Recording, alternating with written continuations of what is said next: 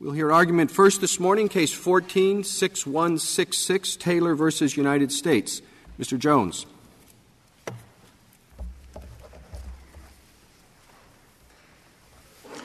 Mr. Chief Justice, and may it please the Court, the Hobbs Act has two elements. The first requires that the accused to obtain property from another by either extortion or robbery.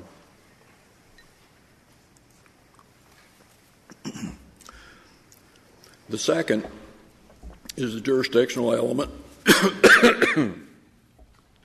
and that the consequence of either the extortion or the robbery creates an interference with commerce.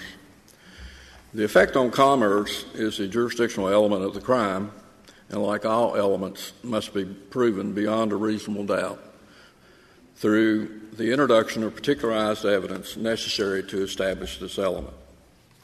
In this case, the government was not required to prove the effect on commerce element, which ultimately resulted in the conviction of Mr. Taylor.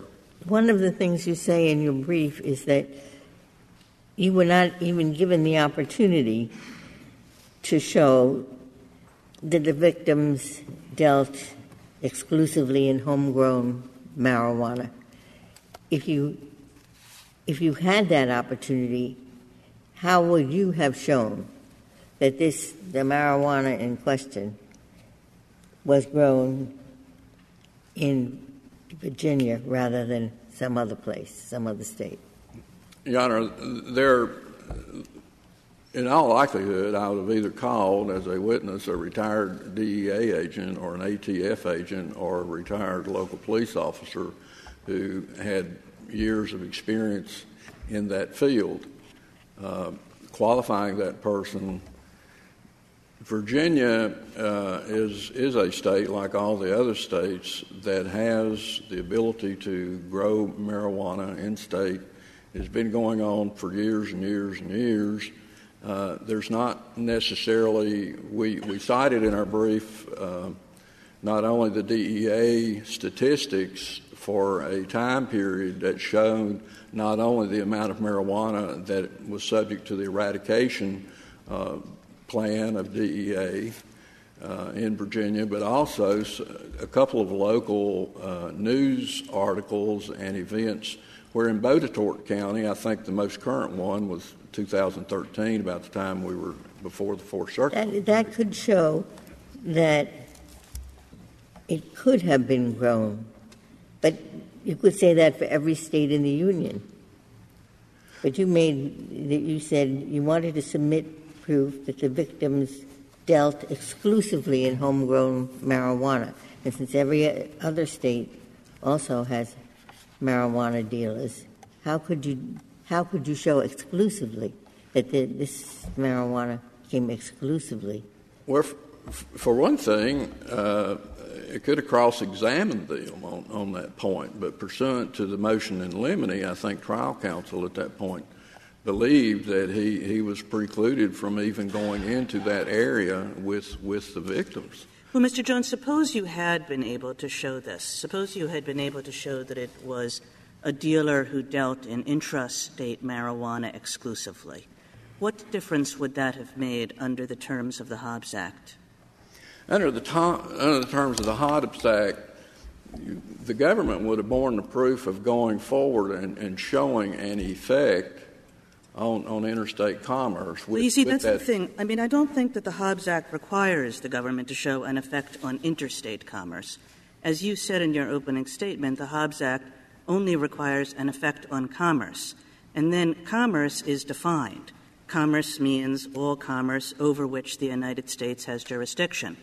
Now, for sure, the United States has jurisdiction over interstate commerce, but under Raich, it also has jurisdiction over intrastate drug trafficking. And so if you just sort of put the pieces of the statute together, it seems to make it completely irrelevant whether the drug trafficking was intrastate or interstate, because in either case, it was commerce over which the United States has jurisdiction. I think the difference between I think what Raich addressed was, of course, the Controlled Substance Act. Controlled Substance Act is a matter of regulation of interstate commerce, and not so much did not address as a separate issue the effect on commerce. So what the Hobbs Act, in our view, addresses is the effect, not so much the regulation. A reading of the Raich case, the word. But doesn't Raich say that the government has the United States has jurisdiction over intrastate drug trafficking? It does, Your Honor. So why isn't that enough? Because this statute, again, does not require that there be an effect on interstate commerce. It requires that there be an effect on commerce as defined in the statute. And as defined in the statute, all it says is that the commerce has to be one the kind over which the United States has jurisdiction. And Raich says the United States has jurisdiction over even intrastate drug dealing. Raich does say that, but the plain language of the Hobbs Act and the essence of the crime itself is the effect. The word effect is used in the Hobbs Act, and even if you, by the regulation of commerce, does not in and of itself have an effect on the commerce. Well, then you could make the same argument if it was conceded that these drugs were in interstate. You say, well, you still have to show an effect. Is that what you're saying? Yes, sir. But based on your answer to Justice Kagan, it doesn't make any difference whether it's local or interstate. Well, there is still a failure of proof somehow. There is a failure. That's very hard. That's very hard to comprehend. Your Honor, there was no proof here. The only proof that was admitted to record was through some police officers who were considered to be experts. There were some questions. I think the dialogue. Do you think robbery of an item in interstate commerce has an effect on that commerce? Do I think robbery of goods in interstate commerce have an effect on interstate commerce? Or does the government in every case have to show that there is an effect?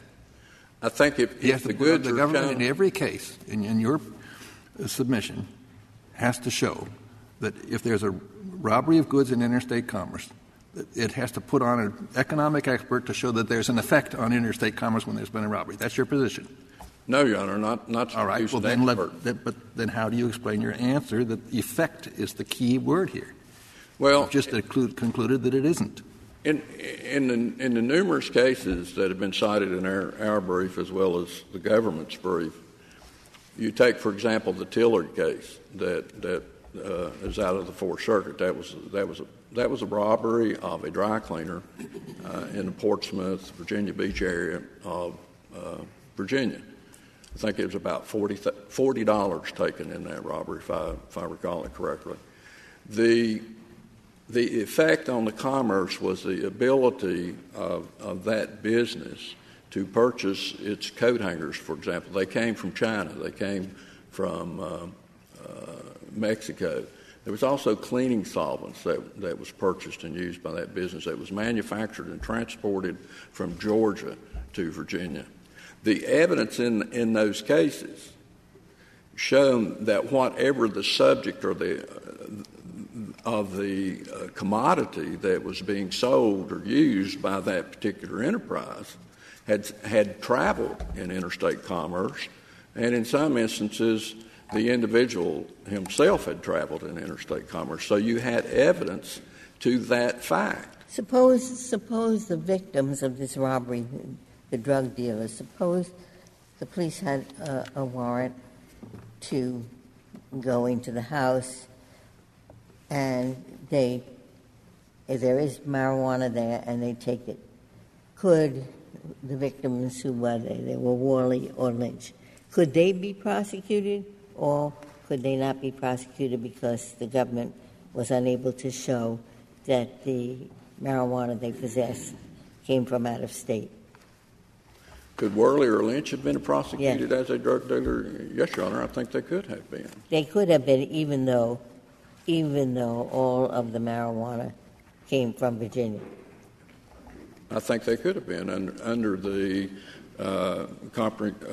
Controlled Substance Act, under Title 21. When Congress enacted the Hobbs Act, did it intend to exercise the full measure of its authority under the Commerce Clause? History tells us that it did, I think, and this Court's precedence tells us that All right. it did. Could Congress enact a statute under Raich, based on the reasoning of Raich, prohibiting the theft of a controlled substance, just as it has enacted statutes prohibiting the growing of marijuana or the production of other controlled substances? Excuse me, could it enact a statute that makes it a crime to steal a controlled substance, exercising its Commerce Clause authority under the reasoning of Raich? It could have, but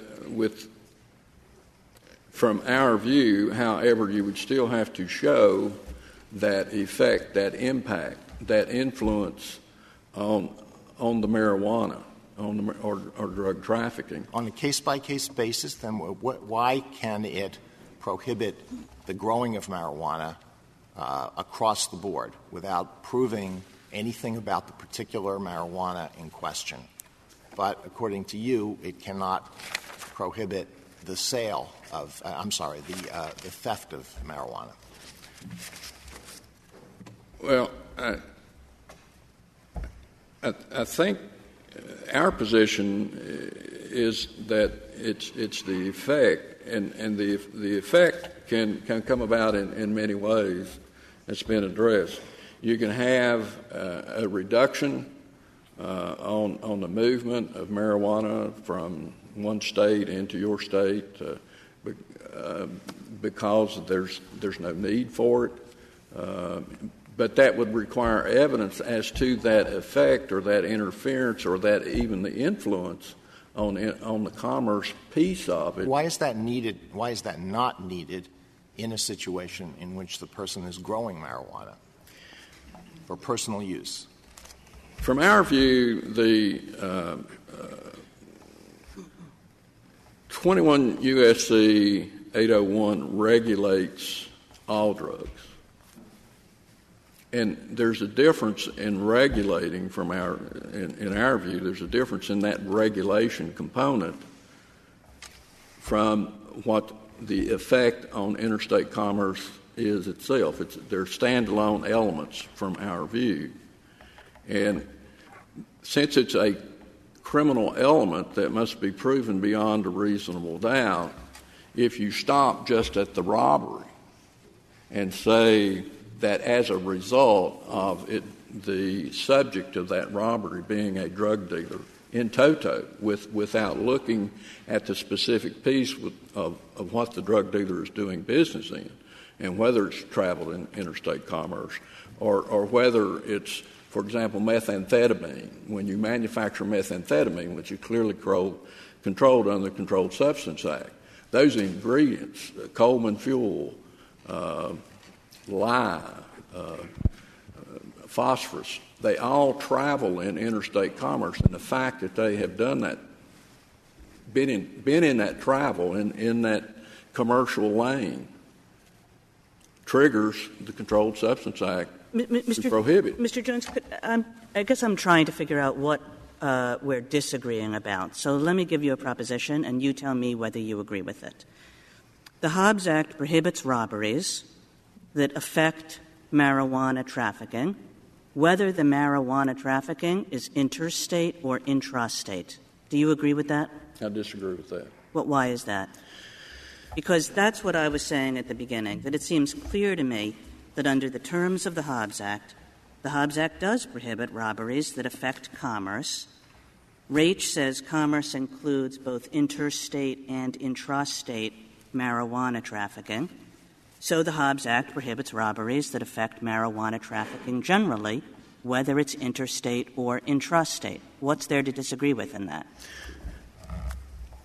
I agree from the standpoint that the Controlled Substance Act under Raich regulates. But beyond that point, What the Hobbs, if Congress had wanted to use the word regulate rather than affect, Congress could very easily have done that. Well, but I used the word affects. I didn't use the word regulate. I said the Hobbs Act prohibits robberies that affect commerce. Commerce is either interstate marijuana trafficking or intrastate marijuana trafficking under the definition in this statute. So the government has to show that a robbery affected some kind of marijuana trafficking. It doesn't matter what kind. Wouldn't you agree with that? I mean, it just seems the terms of the statute plus Raich. Right. It's the commodity that's the subject of the robbery that has to affect. And if Congress, if the Hobbs Act, in the plain language of it, and I think we're talking about the very last phrase, that commerce that's regulated by Congress, in that situation, if the commodity itself is a standalone, if that's the interpretation of this statute, then commerce is affected by the taking of the commodity, subject just because it's regulated, nothing more. Well, I guess this goes back to Justice Kennedy's question. I mean, it seems to me pretty self-evident that a robbery of a business affects a business. Wouldn't you think that that's right? Yes. I mean, I don't think that the word affects is doing a whole lot of work here because, of course, a robbery of a business affects a business, right? Yes, ma'am. Okay. So it's not really affects that's the problem here. The problem seems to be that you're resisting the notion that the business could be entirely intrastate. But what I'm suggesting is that the terms of the Hobbs Act itself, given Raich, make clear that the business can be intrastate, because the definition of commerce here doesn't say interstate commerce. It says commerce over which the United States has jurisdiction. And because of Raich, we know that the United States has jurisdiction over even intrastate drug dealing. Yes, Your Honor, I agree with that. What is the standard of proof that you hold Congress to when it exercises jurisdiction over intrastate businesses with an effect on interstate commerce or interstate commerce? In other words, somebody challenges Congress's exercise of jurisdiction because it doesn't fit within the interstate commerce or effect on interstate commerce, and the statute's evaluated according to what standard? I'm not sure that I understand the question. Well, somebody says, challenges, as we've had challenges in cases like Lopez and others, that Congress, you don't have authority to regulate this matter because it doesn't involve interstate commerce, doesn't have an effect on interstate commerce, and so on. But how do we evaluate that? Does Congress have to prove beyond a reasonable doubt that there is an effect on interstate commerce? In the congressional hearings that we have and the conclusions that they come to after they go through that process and their satisfaction of that, they promulgate the law. But if they create in the passage of that act, for example, here the Hobbs Act, it's what we're saying is the plain reading of it, is that if in their wisdom the element is to establish this element, then it becomes an element of the criminal offense. And it's not so much the element of the regulation, but it's the element of the criminal offense. And when you have the element of the criminal offense, then I fall back, or it's our view, that then the Fifth and Sixth Amendments of the Constitution give precedent. And if Congress has not provided for that element in there, then we believe that this Court is the place to have that addressed. I don't think there's any question that this is a jurisdictional element, and the jurisdictional element has to be proven. That's not the issue. The issue is the meaning of the jurisdictional element.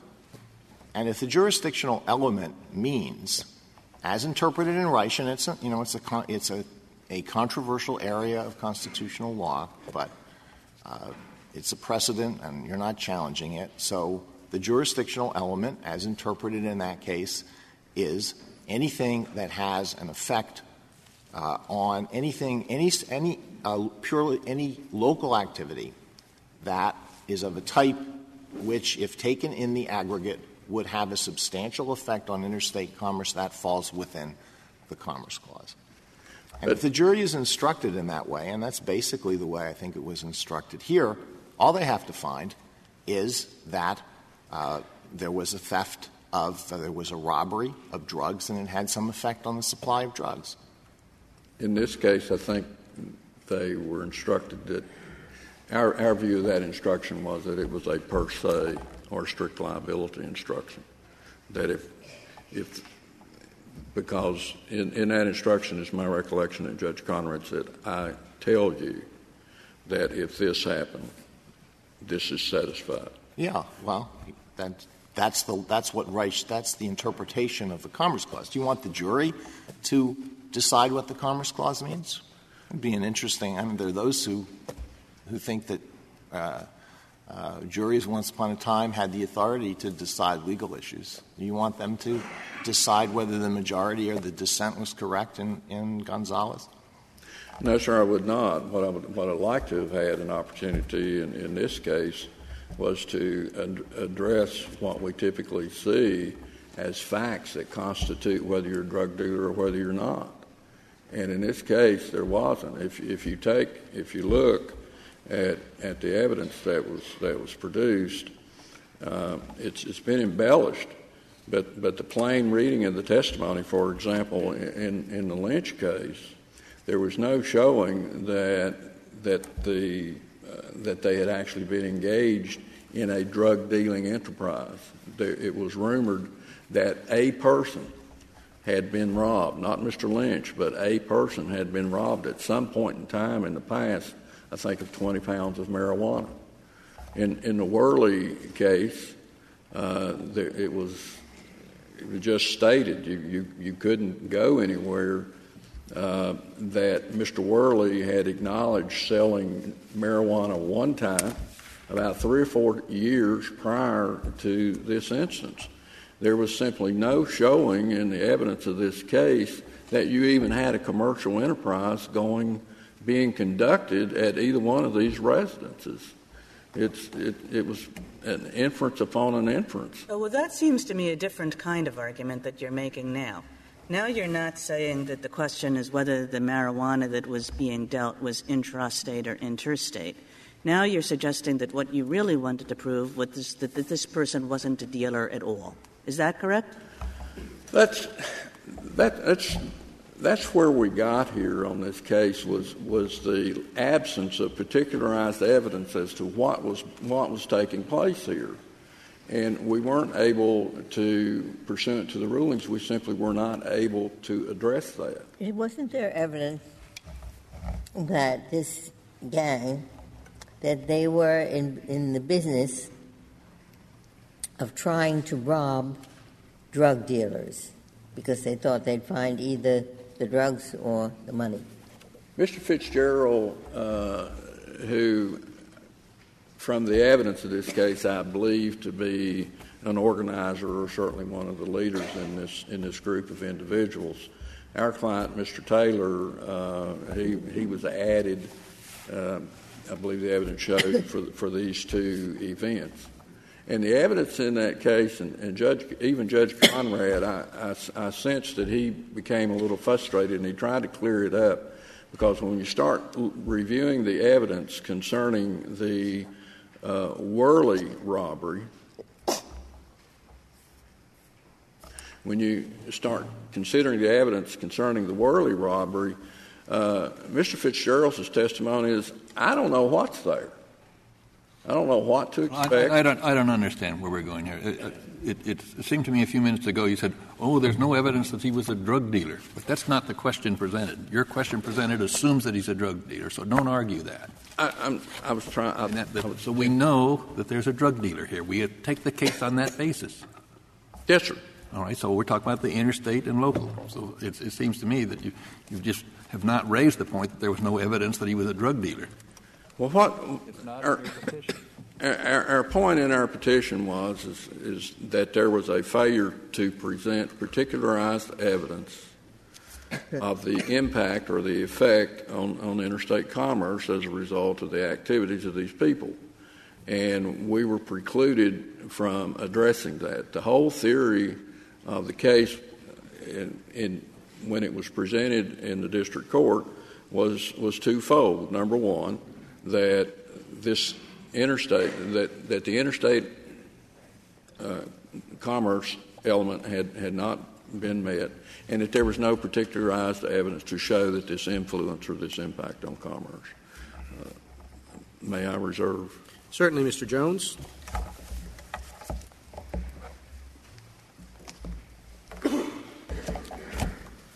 Mr. Yang.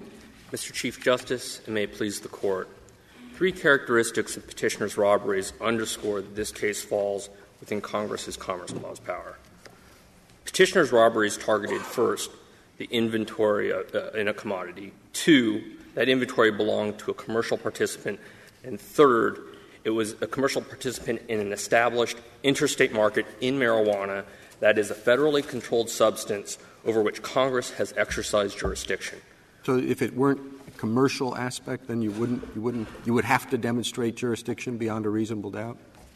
No, I think when you get out of the commercial sphere, the courts of appeals have drawn a distinction between robberies of businesses that are engaged in commerce, as the victims were here, and true individuals who just get robbed.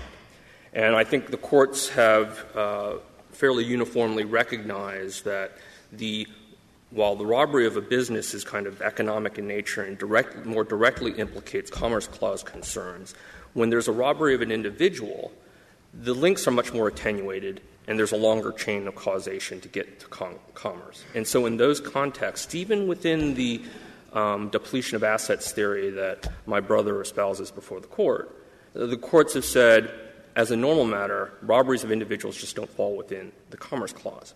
But what we have here is the robbery of marijuana, which we know from Raich, Congress regulates the trade in marijuana. It's in the marijuana trade. It's difficult to, I think, come to any other conclusion that the robbery of such marijuana from marijuana dealers engaged in a trade over which Commerce has jurisdiction is not a robbery that affects commerce over which the United States. Well, except that Congress doesn't have to prove beyond a reasonable doubt before exercising its jurisdiction that there's an effect on interstate commerce. But right. If you're prosecuting somebody, you do have to show beyond a reasonable doubt that the elements of the crime have been satisfied. Well, what you do need to show is that the robbery affected commerce over which the United States had jurisdiction. And beyond we know reasonable doubt. Beyond a reasonable doubt. But we do know that Congress that from Raich that Congress does have jurisdiction over the entire marijuana trade. Now, the reason Congress has jurisdiction, as Raich explained, was now analyzed under the rational basis review that often occurs in this type of context. But the fact of the matter is, at the end of the day, there is no doubt, it is a certainty that Congress has jurisdiction over the marijuana trade. And so when you rob — Yeah, I suppose it's maybe an academic question, but your conclusion that Congress has jurisdiction over the marijuana trade is based on a different standard of proof than the criminal one. So, yes, you can say, of course, Congress has jurisdiction here, but that has been established only under, I guess, a rational basis standard. But now you have to show Congress has jurisdiction pursuant to a much more daunting standard of proof. We're not shying away from the standard of proof, but as we explained, the question of whether a robbery affects interstate commerce has both legal elements as well as factual elements. The factual elements, as we explained in our brief in this case, involve did the robbery occur, were they robbing and targeting the marijuana of marijuana dealers. But the legal question, which judges every day instruct juries under what the law is, and Godin teaches us that juries must follow those instructions, the legal conclusion is that the United States has jurisdiction over the entire marijuana trade. Now, there would be strange anomalies if juries were allowed to relitigate Raich in every case.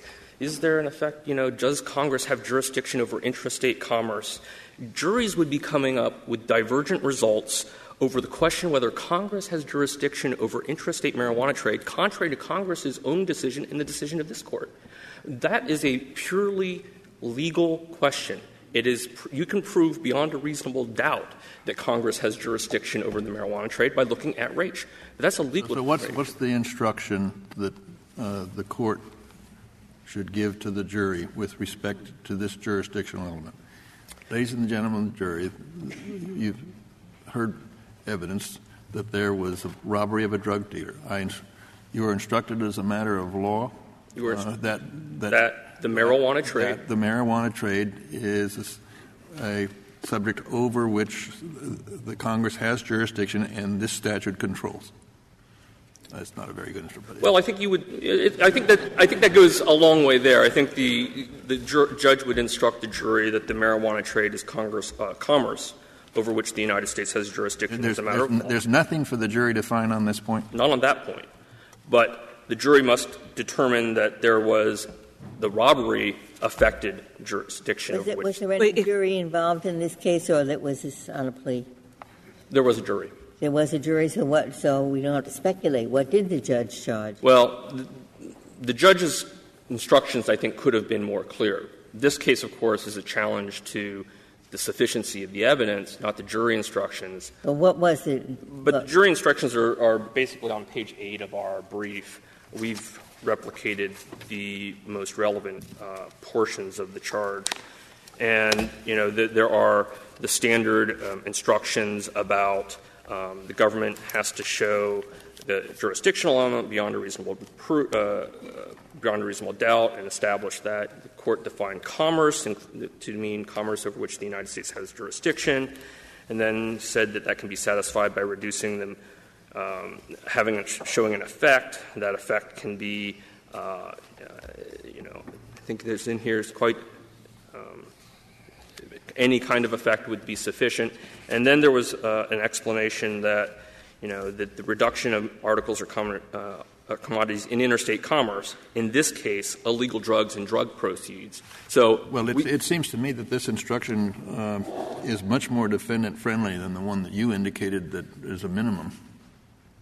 In other words, friendly to I read this as if I'm the juror, I read these instructions as saying that I have to find that this affects interstate commerce. I think the judge could have had a much more government-friendly instruction in this case. And, in fact, given Raich, the judge, as I was just explaining, could have instructed the jury that all the marijuana trade, that is both the actual trade within and interstate trade, is commerce over which the United States has jurisdiction. But if I can make sure I understand, the jury is told that you have to find beyond a reasonable doubt that this defendant affected commerce over which the United States has jurisdiction. Is Correct. that right? That is correct. That has to be found beyond a reasonable doubt. It has to find that jurisdictional element beyond a reasonable doubt. That has but whether the United States has jurisdiction over the marijuana trade, be it inter- or intrastate, has already been decided by Raich. Correct. I mean, this is no different than, say, if there's a murder on the special and maritime jurisdiction of the United States. The judge will say, what is the special and maritime jurisdiction of the United States? We'll instruct the jury what that is. The jury then makes the relevant historical facts to the case and applies that legal instruction to the facts in order to find the relevant jurisdictional element beyond a reasonable doubt. Is the defendant allowed to present any evidence to the contrary? Well, it seems kind of silly to say they've got to prove something beyond a reasonable doubt. All the United States has to do is this, and then the judge instructs the jury that they've satisfied that burden. The defendant is entitled to present evidence that contradict all the relevant facts. But I think what you're asking about is whether the fact that this particular marijuana might have been grown in state, right? I think that's what you're saying, would somehow undermine the jurisdictional element. And as a matter of law, it does not. What in a marijuana case, what evidence could a defendant put on that would prevent the establishment of the jurisdictional element? The defendant could show that there was not an attempt to rob a drug dealer of marijuana. No, that goes to the first question of whether there was a robbery. Was there a robbery? Did it have an effect on commerce within the jurisdiction of the United States? Right. Is there any evidence that a defendant could be allowed to introduce going to the second element? Well, if they were targeting marijuana in that robbery, as was the case here, from marijuana dealers who are trading. But that's the question, Mr. Yang, from marijuana dealers. I mean, it seems to me that the defendant could say, no, I was targeting a home grower, the kind of person from Raich. I was growing this marijuana for myself. I had no intention of ever selling it. At that point, you wouldn't be robbing somebody who was engaged in commerce, right? Or I was just robbing a house, and I happened to stumble upon this. I mean, there are things. Well, but those are two very different things. Robbing a house and stumbled upon is one thing, but if you have somebody who's robbing marijuana that's grown for home consumption or whatever, can the defendant say the jurisdictional element is not satisfied because of that? Well, I think home consumption raises different issues, and I'll tell you why. The Hobbs Act governs robberies that have an effect on commerce over which the United States has jurisdiction. There's some question whether just growing marijuana for your own use by itself is commerce, or whether it's an activity that affects commerce that would bring it in within the ambit of rape. Let's say that this Court had a decision that homegrown marijuana has an effect on interstate commerce. Let's say then there's a trial. What instruction? Can any evidence be introduced? Well, if the Court had said that just growing marijuana — contest the commerce part of the indictment?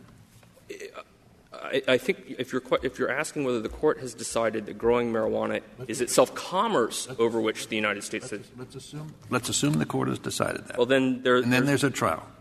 Is the defendant entitled to introduce any evidence on that point? No.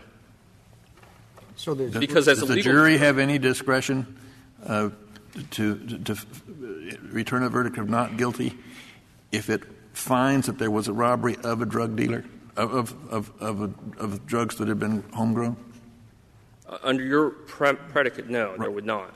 I mean, this is not new in the law, right? I mean, juries are instructed on the law. They determine any of the relevant facts that would be relevant to the elements of the offense, but they have to do that within the framework of the law as instructed by the judge. Well, that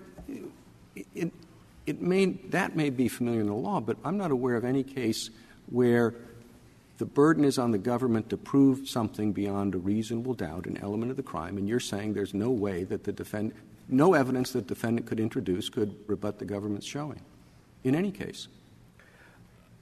I don't. What's your best authority for that proposition?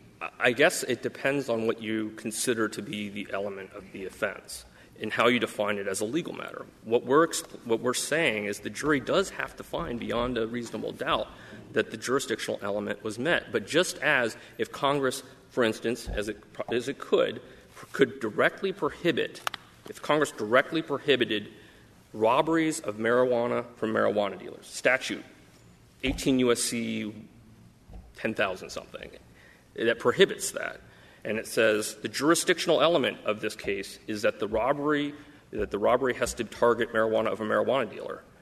The jury would be deciding precisely that. And here what we have is the same type of thing through the Hobbs Act, which I believe my brother has admitted both at, I think, at page 18 of this brief and at oral argument, extends to the full extent of the Commerce Clause. The whole purpose of enacting a affects commerce provision is so that you don't go through and have Congress do the burden of they need to drug dealers and we have to do, robberies of this business and that. Congress exercised the full scope of its power. And Does the government have to prove anything in this case different from what it would have to prove if this was a charge of robbery under state law? Well, yes. I mean, robbery under state law, it wouldn't be relevant, at least under our theory of the jurisdictional element. It doesn't matter whether it's marijuana or whatever. It would just be a robbery of an individual within the definition of robbery. But here, in order to the additional proof which is relevant to the jurisdictional element is that the robbery targeted the marijuana of marijuana dealers. And by the nature of the targeting of a commodity, the inventory of a commercial entity engaged in an interstate business that Congress regulates as this Court properly. Still, it's very odd that this is a Federal case. I mean, in fact, they took, a couple of cell phones, $40. What you're seeing is part of the whole Federal investigation here. If you remember that this was an investigation into the Southwest Goons, which was a gang that was engaged in particularly violent and dangerous robberies in Roanoke. The DEA tracked about 30 home invasions to this gang. There were other prosecutions. This particular defendant was a bit of a tag-along, and he was prosecuted. But the main participants in this endeavor, which, the DEA was contacted by local law enforcement because this is becoming a serious problem in Roanoke. And DEA came in and busted this gang. This is just one particular defendant. Well, tag along, he got 20 years. And he was involved in some very serious crimes. You don't have to commit 30 home invasions. Actually, I think got 21. My Chambers was telling me you might check that. It seems to me one year too many, but whatever. Years a year. Going back to this case, the example that you gave with reference to in the maritime jurisdiction, what you tell the jury is, ladies and gentlemen of the jury, if you find that the incidents that have been considered in this court occurred on the high seas, then the jurisdictional element is satisfied. Yes, and you'd probably have to define what the high seas were as well. Pardon me? You'd also have to define what the high seas were for the jury. Okay.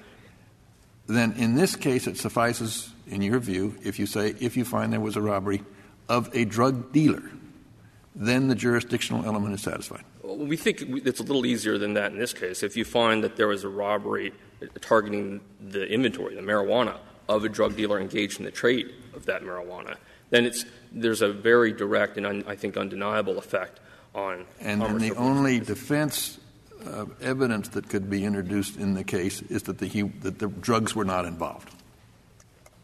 The defense could show that drugs were not involved. They could, and that would target directly. There were other defenses. That's about all they can do with reference to the jurisdictional element. I think that's right in this particular case because that's the only factual question that's really relevant. Well, maybe they would show that the person wasn't a dealer. Well, yeah, yes. I'm sorry. Did you concede that earlier, that it's not covered by the Hobbs Act if the person's not a dealer? I didn't concede it. What I said is you'd have to have a different theory. And you said it was a very different thing. It was a different thing. And it would be a much harder thing. It would be harder. And there would be at least an awfully good argument by the defendant that if the person was not a dealer, it's not affecting commerce in the relevant way. That's correct. Even though Congress can regulate that transaction? Well, there would be a question. I think that there are arguments to be made that would go beyond the arguments that we're making here, and we're not pressing those today for various reasons. I think, as the Court has recognized, this is an area of some difficulty at times. Lopez recognizes that the commerce power is necessarily one of degree and that the Court's decisions have not provided precise formulations in the nature of things it cannot.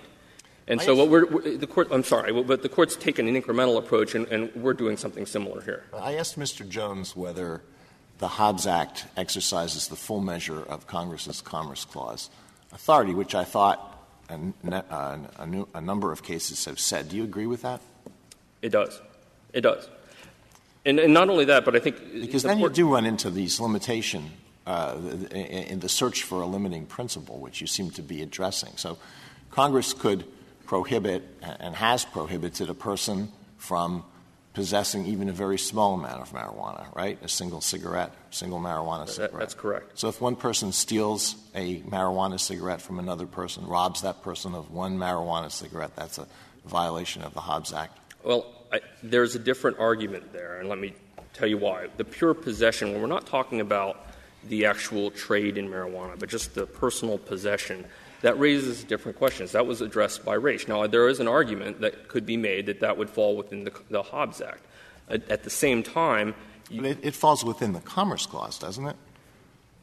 It falls — certainly the possession is something that Congress can regulate, as Raich teaches. Now, whether the robbery of one possessing, that's yet an additional link into the Commerce Clause inquiry. And what I can say is that the courts of appeals have recognized, and as this Court has, in a search for the outer limits of the Commerce Clause, the courts have pulled back, and they've suggested that when you're robbing just a mere individual who's not a business or engaged in a business in the context of the robbery, that raises different questions, and it's much more difficult to establish the necessary nexus. We're not actually taking that on in this case because we don't think we have to. What we have in this case is the robbery of the commodity, marijuana, from people engaged in its trade when we know that falls well within commerce over which the United States has jurisdiction. Suppose someone robbed the farmer in Wickard versus Filburn of the wheat that the farmer was growing for personal consumption. Would that be a violation of the Hobbs Act? Wickard is a little bit more complicated because it was personal consumption, but in the context of a commercial enterprise, right? He was growing wheat for his animals and growing wheat. He also grew wheat for sale. But the wheat that we were talking about is the wheat that he was growing for his own use in his business. I think there would be a stronger argument there than what you'd have if you just happened to stumble upon someone, you robbed them, and you picked up some wheat or a marijuana cigarette out of their house. Again, we don't deny that there are, at the fringes, difficult questions that this Court may have to address at some point. But we're talking about. What is your understanding of what the defendant wanted to, the evidence the defendant wanted to introduce? I think the defendant wanted to introduce evidence that not all marijuana in Virginia is coming from out of state.